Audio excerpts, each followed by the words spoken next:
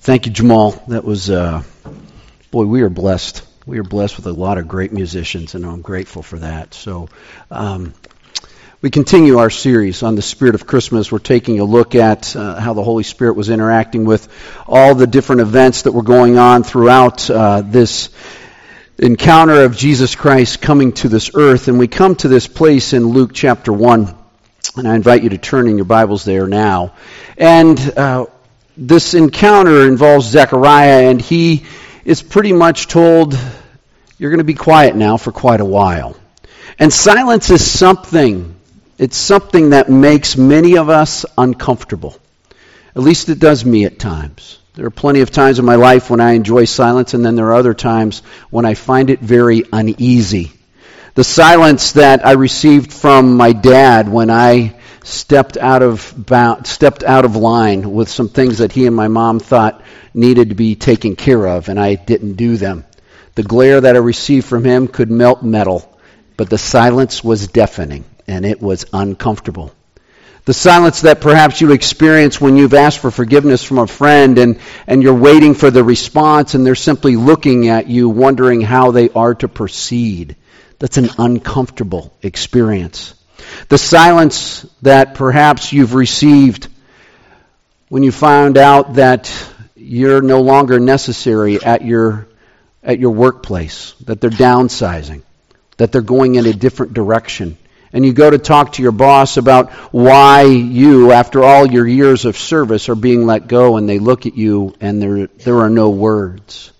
The silence one experiences when they're about to make a large decision and they don't know exactly if they should go down this path or that path. They cry out to God, and God seems to be quiet.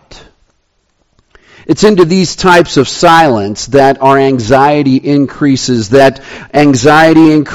chaos increases perhaps in our lives. And so what we end up doing is that we cover that silence with noise. The noise of getting more busy, the noise of entertainment, the noise of anxiety, the noise of anger, the noise of materialism, or simply just noise. We want to crowd out the silence because the silence makes us uneasy. And the sound of silence was something that the people of God had been experiencing for centuries.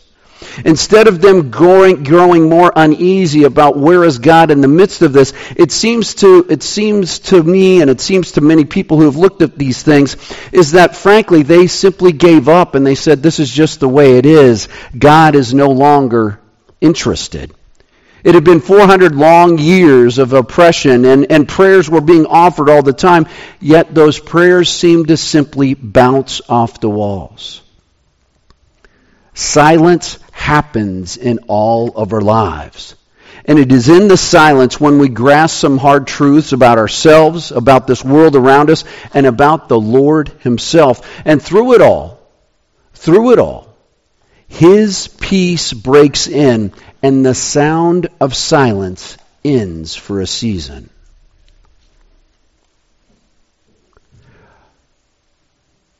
For 400 years, it had been silent.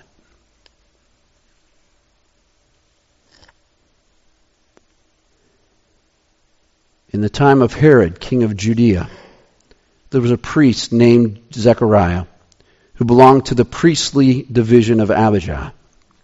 His wife Elizabeth was also a descendant of Aaron. Both of them were righteous in the sight of God, observing all the Lord's commands and decrees blamelessly. But they were childless. They were childless because Elizabeth was not able to conceive, and they were both very old. Once when Zechariah's division was on duty and he was serving as priest before God, he was chosen by Lot, according to the custom of the priesthood, to go into the temple of the Lord and burn incense. And when the time for the burning of incense came, all the assembled worshipers were praying outside. Then an angel of the Lord appeared to him, standing at the right side of the altar of incense. When Zechariah saw him, he was startled and was gripped with fear. But the angel said to him, "Do not be afraid, Zechariah. Your prayer has been heard. Your wife Elizabeth will bear you a son, and you are to call him John. He will be a joy and delight to you, and many will rejoice because of his birth, for he will be great in the sight of the Lord. He is never to take wine or other fermented drink, and he will be filled with the Holy Spirit even before he is born. He will bring back many of the people of Israel to the Lord their God. He will go on before the Lord in the spirit and power of Elijah, to turn the hearts of the parents to their children and the disobedient to the wisdom of the righteous, to make ready a people prepared for the Lord. Zechariah asked the angel, "How can I be sure of this? I'm an old man and my wife is well along in years." The angel said to him, "I am Gabriel. I stand in the presence of God, and I have been sent to speak to you and to tell you this good news. And now you will be silent and not able to speak until the day this happens, because you did not believe my words, which will come true at their appointed time." Meanwhile, the people were waiting for Zechariah and wondering why he stayed so long in the temple. When he came out, he could not speak to them. They realized he had seen a vision in the temple, for he kept making signs to them, but remained unable to speak. When his time of service was completed, he returned home. After this, his wife Elizabeth became pregnant and for 5 months remained in seclusion. "The Lord has done this for me," she said. "In these days he has shown his favor and taken away my disgrace among the people." Father, we pray now as we come to this time of looking at your word, we would ask that your Holy Spirit would open our eyes that we could see, open our ears that we can hear, open our minds that we can understand, and open our hearts that we would be transformed by you breaking into the silence. Lord, we confess that we put so much noise in our lives, and then we wonder why we can't hear you. And so, Lord, we pray now, by the power of your Holy Spirit, that you would quiet our hearts and tune us in to what it is that you have for us. And Lord, I pray that no one would hear anything that I say, but that they would only hear what it is that you want them to hear. In Jesus' name we pray. Amen. In the time of Herod, king of Judea, there was a priest by the name of Zechariah. And his wife Elizabeth was also a descendant of Aaron. As we begin this look at what peace is all about, as we begin looking at this particular passage, one of the things that we need to understand is this, is that God provides peace in uncertainty. We want everything to line up, don't we? We want 1 and 1 to always be 2. We want this to work out this way. We want that to work out that way. We want everything to be organized. We want everything to make sense. We want it to be certain. And God has this way of providing peace when things are uncertain. Everybody in this room has experienced some type of uncertainty in life. And so what's going on here as we look at this passage, we are introduced to Zechariah and Elizabeth, and they had one impressive legacy. Look closely at this. First off, Zechariah is a priest. We find out that he's a priest in the division of Abijah. And then his wife, Elizabeth, notice her lineage. She can track her lineage all the way back to Aaron. Aaron, the first priest. She has this phenomenal legacy. The two of them together, and get this, look at verse 8. Both of them were righteous. Notice that it says what it says next. It says, in the sight of God. Listen, I enjoy looking like I'm a righteous individual in front of people. But the biggest question of all is, am I righteous before God, in the sight of God? And because of Jesus Christ in my life, I can say, yes, I am. But they are righteous in the sight of God. They have it all together. They're wonderful individuals. We would say, wow, aren't they great? And so Zechariah goes in and he's a priest, and I want to lay out, just there are numerous duties that a priest needs to do, But I want to just illustrate a few of them actually. And the first is this, is that a priest was required to go to the temple to serve for 1 week 2 times a year. So a total of 2 weeks out of the year, they have to move from wherever they are, and they go and hang out in Jerusalem. They go and hang out and do things around the temple, and we'll find out in just a minute, sometimes, and very few times, they get to actually enter into where Zechariah goes. But part of the responsibility is this, is that while they're there, they are to be interceding for Israel. Now remember what I said just a few moments ago, that for 400 years there's all this intercession going on for Israel, that the Messiah would show up. They'd been promised that over and over again. And so they're praying, these priests are praying all the time. And then there's one other thing that happens that is incredibly important in this particular passage. And it's this: the opportunity to go in and burn incense on the altar. It was a once-in-a-lifetime opportunity. Once you did it, you never got to do it again. It was done by lottery. So imagine you are a priest, and by the way, in Zechariah's day, there were about 18,000 priests. So the chances of him getting to go into the altar are 1 in 18,000. I did the math. You got the joke. I'm grateful. 1 in 18,000. 1 in 18,000 to go into a place that is unlike any place you'd ever been before. To go into a place and burn incense. And Zechariah's name was called. We'll get to that in a few moments. But the reality is this, is that these two individuals, Zechariah and Elizabeth, were declared righteous in God's sight. They did everything right, but they were childless. Remember what I said a few moments ago, peace in uncertainty. Peace and uncertainty. Zechariah and Elizabeth were wonderful people. They were righteous in the sight of God, yet we pick it up in verse 7. But they were childless because Elizabeth was not able to conceive, and they were both very old. They did everything right. Everything's supposed to be certain. Everything from here to here makes sense. Yet they were childless, and because they were childless, they were believed to be considered by God cursed. You've been there. You've done what you were supposed to do. The Lord calls you to care for people. The Lord calls you to pray for your friends. The Lord calls you to forgive this person. And you think that everything's going to be fine and everything's going to work out just fantastic. And it doesn't.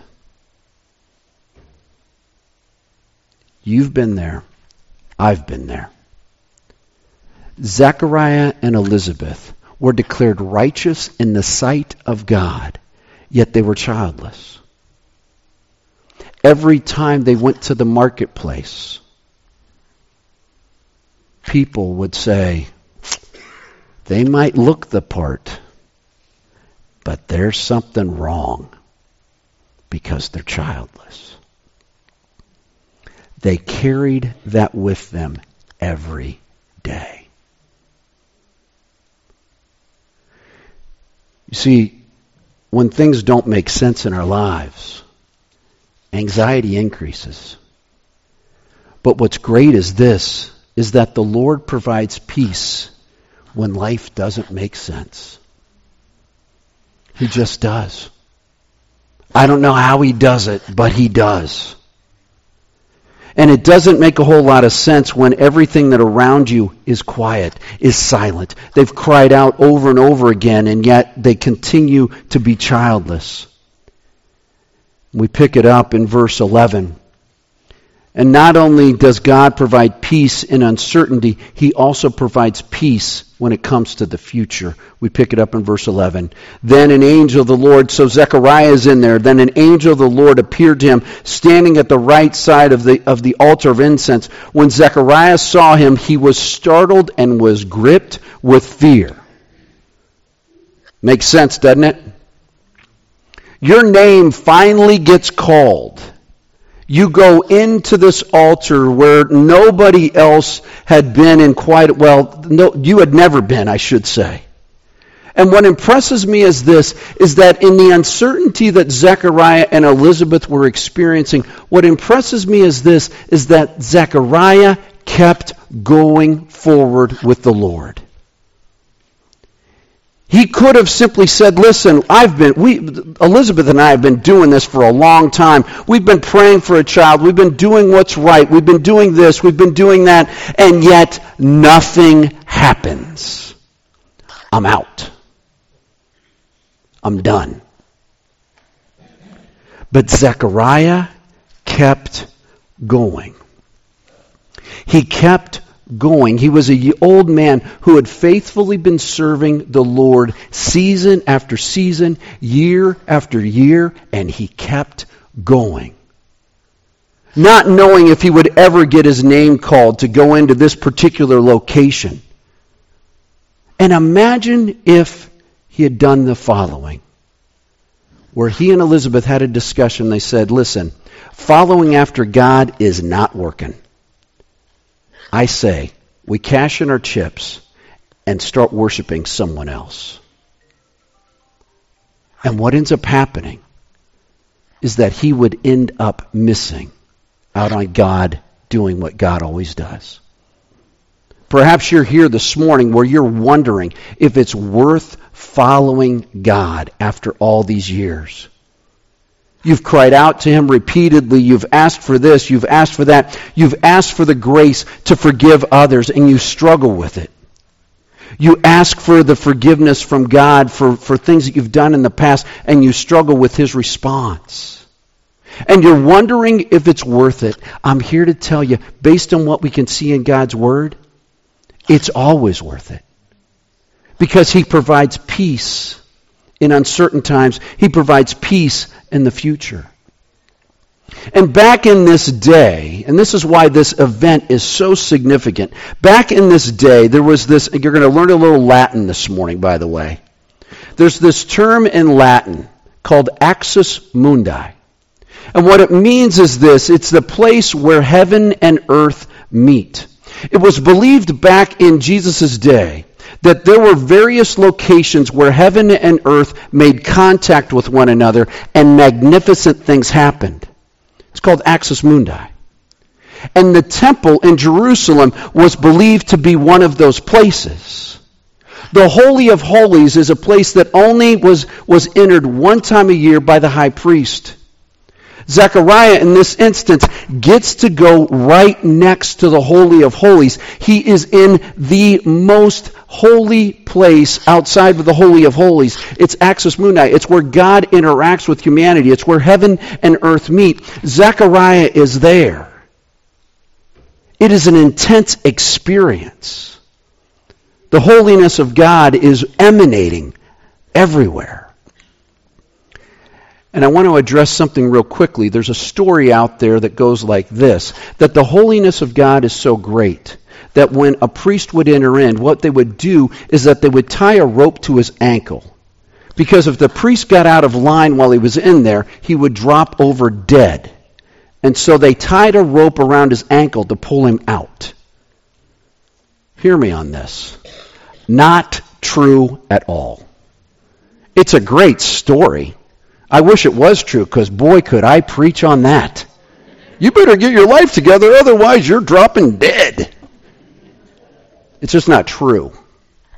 It's not true. So when you hear someone say that, you can stand up and say, that's not true. My pastor told me it wasn't. See how that goes over. But anyway, he's there. And it's intense. He didn't miss the opportunity. And when you and I sit there and think, well, I'm going to give up or whatever, we miss out on these opportunities. Perhaps right now what God is calling you to do in the midst of the silence is saying, hang in there. I'm right there. I've got the future taken care of. So he's gripped with fear. Verse 13. But the angel said to him, do not be afraid, Zechariah. Your prayer has been heard. Notice that word. Your prayer has been heard. A priest's responsibility was to intercede for Israel. So we can assume that that's what Zechariah has been praying about. But notice the next line. Your wife Elizabeth will bear you a son.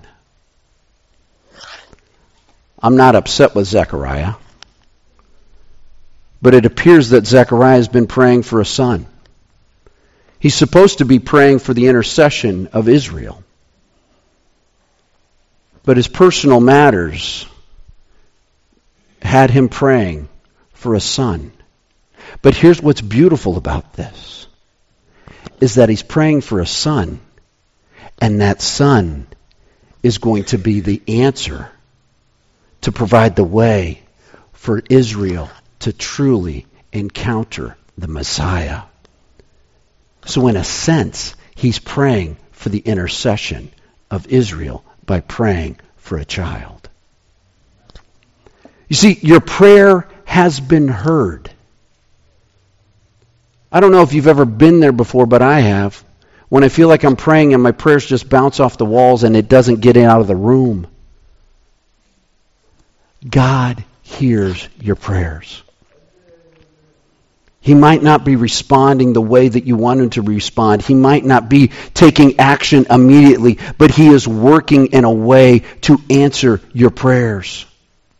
And so he says, do not be afraid. Your prayer has been heard. Your wife Elizabeth will bear you a son, and you are to call him John. He will be a joy and delight to you. You wish it stopped there. I have yet to meet a couple who shares with me the fact that they just found out that they're pregnant, and I've yet to meet a couple that look at me and just say, yeah, we're really not that excited about it. Every couple that I've talked to, when they find out they're pregnant, they're thrilled to death. When Dawn informed me the 2 times that she was pregnant with Stephanie and she was pregnant with Heidi, I was stunned. And I didn't say, well, I wonder how that happened. But I was stunned. I was silent. It didn't make sense as far as I wasn't ready for this news. But yet, God gets us ready because God provides peace in the future. And like I said, you wish it stopped there, but notice what it says. He will be a joy and delight to you, in verse 14, and many will rejoice because of his birth. Yes, you and Elizabeth are going to be joyful, but I want you to understand that many are going to rejoice. Why? Because for 400 years it's been silent, and now that silence is over. God is on the scene. Then he says this, for he will be great in the sight of the Lord. John's going to be great for you and for all of Israel. And what struck me as I was working on this was that do we realize that when the Lord answers our prayers, it isn't only for us, but the answer always involves those around us. We get so focused in on, well, he's answered my prayer, that we forget that this answer is going to impact people around us. And so he answers Zechariah's prayer, and this impact is felt throughout all of Israel. And then he lists all these different things about John. He says this, he's never going to take wine or other fermented drink. He will be filled with the Holy Spirit even before he is born. He'll bring back many of the people of Israel to the Lord their God. And he lists all these different things. And by the way, in verse 15, it's the first mention we have of the Holy Spirit in Luke's Gospel. Luke's introducing the Holy Spirit, saying this is a major event. Not just that John the Baptist is going to be born, but the Holy Spirit is now on the scene as well. So often we want to contain our answers, and we believe that it'll be much more manageable if the answer comes this way. But God says, I don't want to just answer your prayer. I want to blow the sides off the boxes of your prayers and say it's so much bigger than you realize. And then we pick it up in verse 18. He provides peace in the future, and then he also provides peace in the midst of silence. Verse 18, Zechariah asked the angel, how can I be sure of this? I'm an old man and my wife is well along in years. Here's an interesting, I find this a little funny, at least for me. He says he's old, but he doesn't say his wife's old. He says, my wife is well along in years. He's a wise husband. So he says, how can I be sure of this? How is this possible? Verse 19, the angel said to him, I am Gabriel. I stand in the presence of God, and I have been sent to speak to you and tell you this good news. And now you will be silent and not able to speak until the day this happens, because you did not believe my words, which will come true at the appointed time. We read this and we say, wait a second. Last week, Mary, we heard about this with Mary. Mary has this event with this angel, the same angel, and she asked the question, how can this be? And the angel doesn't shut her down. She gets to keep talking. This doesn't seem very fair. Zechariah, he's a priest. He's got things to share. But he gets shut down and Mary doesn't? I don't like that. That does not seem fair. Well, here we go. The reason why Zechariah gets shut down is he's a priest. A priest is to know the entire history of Israel. A priest is to know all that Israel's people have experienced. And on top of that, Zechariah is an old guy. So he knows these stories inside and out. And one of the biggest stories in Israel's history involved two people by the name of Abraham and Sarah, both old and childless. And what did God do back in Genesis? He brought about a boy by the name of Isaac. Zechariah needed to be reminded that God's done this before, and God's going to do it now.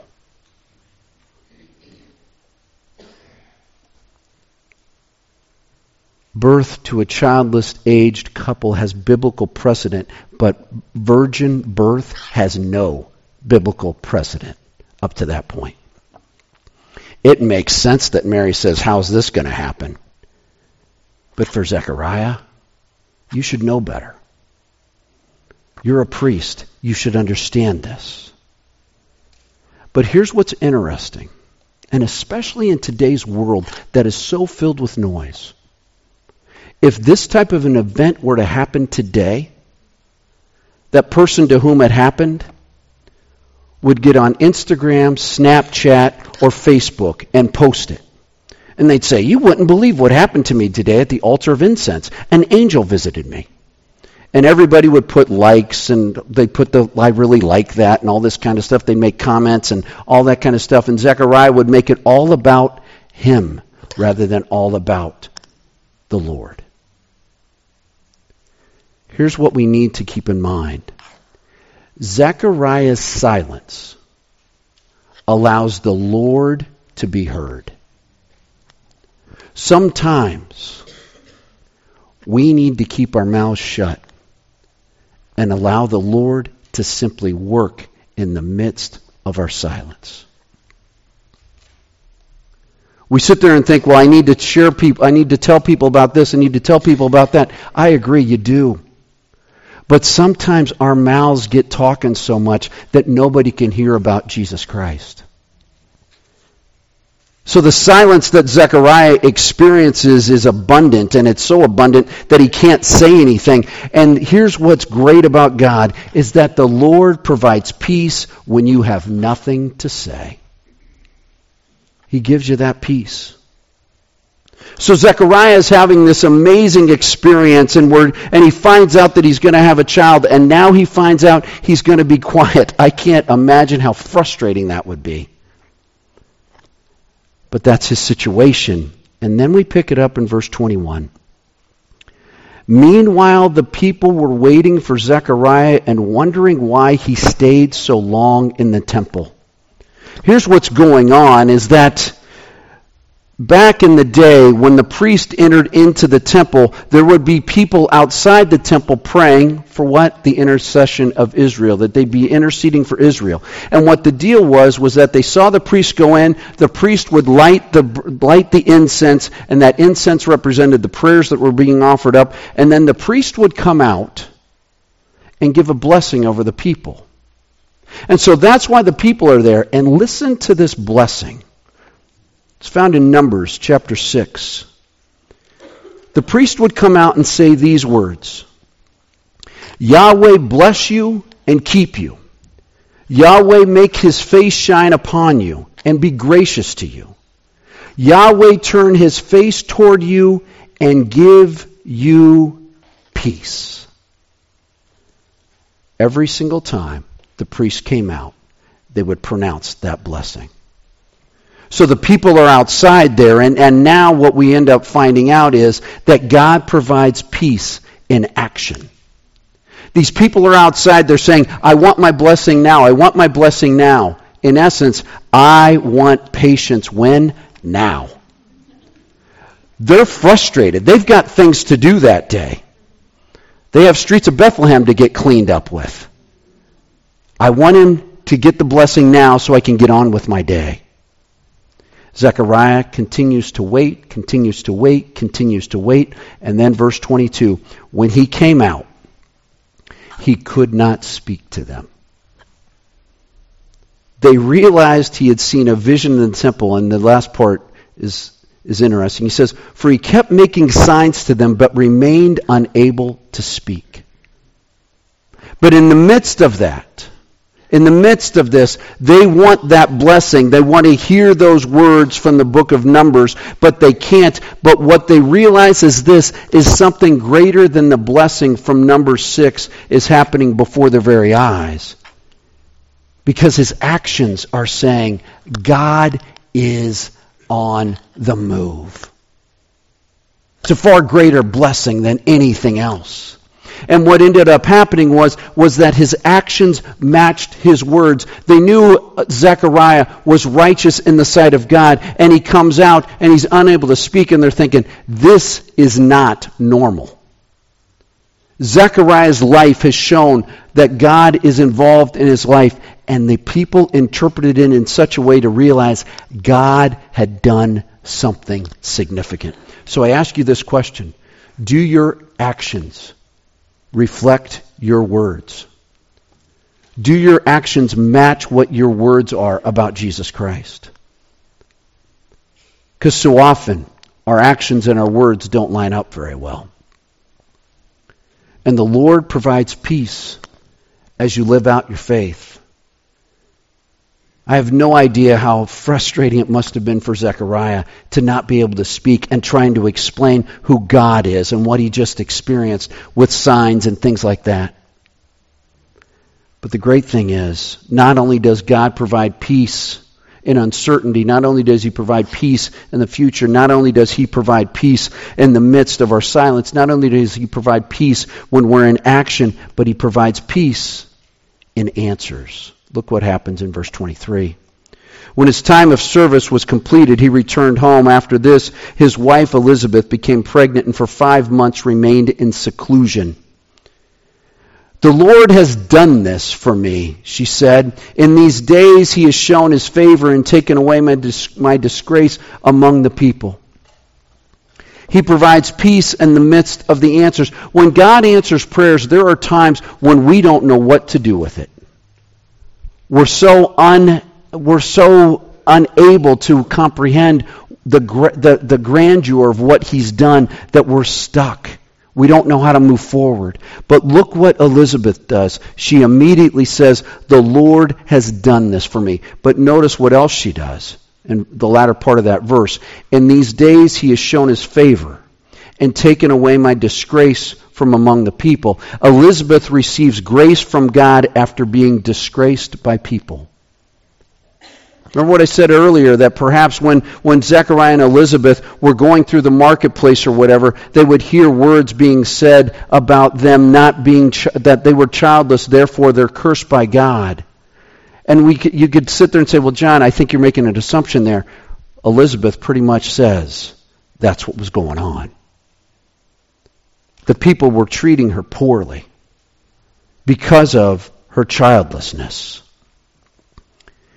And she realizes this, is that now the Lord has answered. And when the Lord answers, he also protects. It's interesting. Look, after this, his wife Elizabeth became pregnant and for 5 months remained in seclusion. Why? Why would she remain in seclusion? Well, imagine she's pregnant and she goes out every single day for those 5 months. And people continue to make fun of her, continue to mock her, continue to say you're a disgrace. And yet she knows she's pregnant. And she says, but I'm pregnant. And they're going to say, well, show us. One of the things I've learned from my wife, who's done daycare forever and a day, it seems, is that women don't start showing till about month 6, from what I understand. And I've learned the hard way never to ask a woman if she's pregnant. And so for 5 months, she's in seclusion. For 5 months, it's just she, Zechariah, and God. Rejoicing in the answer. Experiencing God's peace in the midst of the answer. And the Lord provides peace when people provide hurts. I don't know what those conversations were like between Zechariah and Elizabeth during those 5 months. But I would imagine there was a whole lot of, our God is great, he's brought us through this, and he's going to take care of us.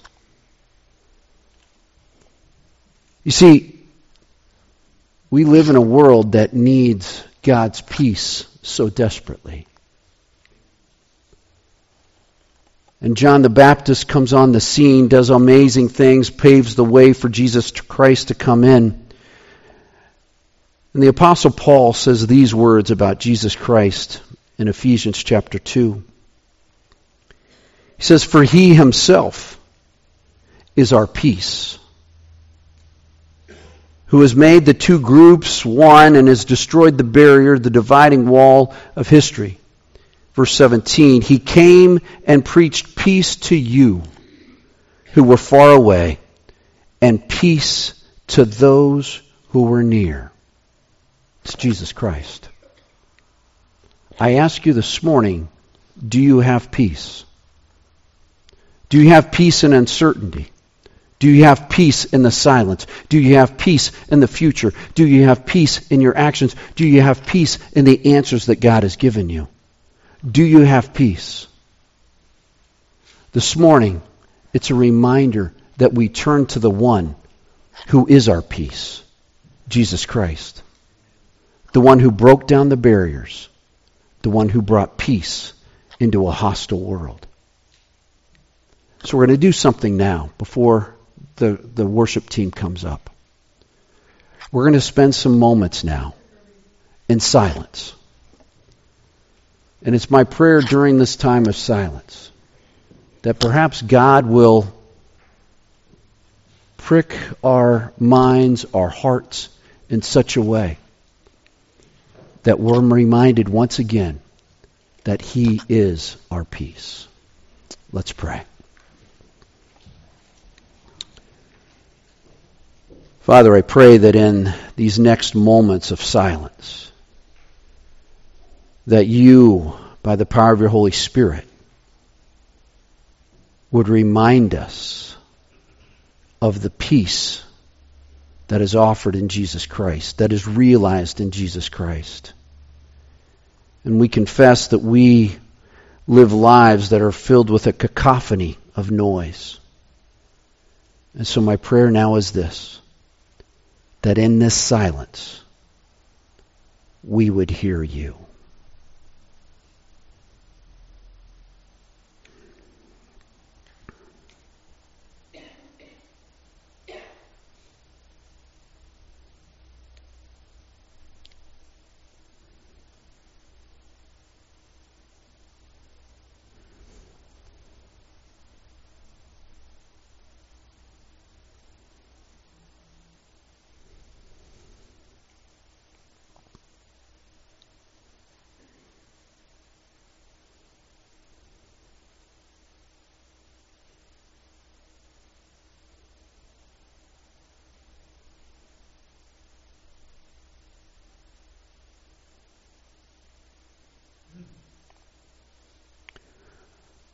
Lord, at your word,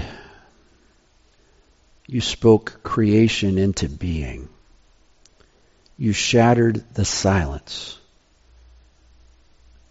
by your words.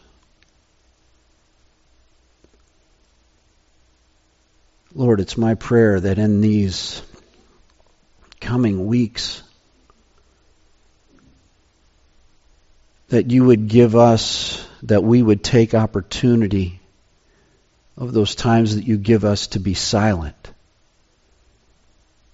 and that we would be silent and allow you to break in with that still small voice that says, "Be still and know that I am God."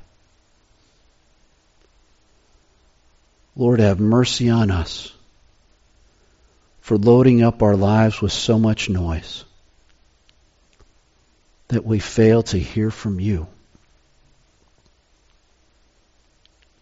And we move from one noise to another noise thinking that that's going to take care of us. Yet, Lord, it's only in the midst of the silence, it's only in the midst of turning to you and being still and knowing that you are God, that we experience a peace that surpasses all understanding, a peace that shatters barriers, a peace that makes us whole, a peace that is never ending and is always sustaining.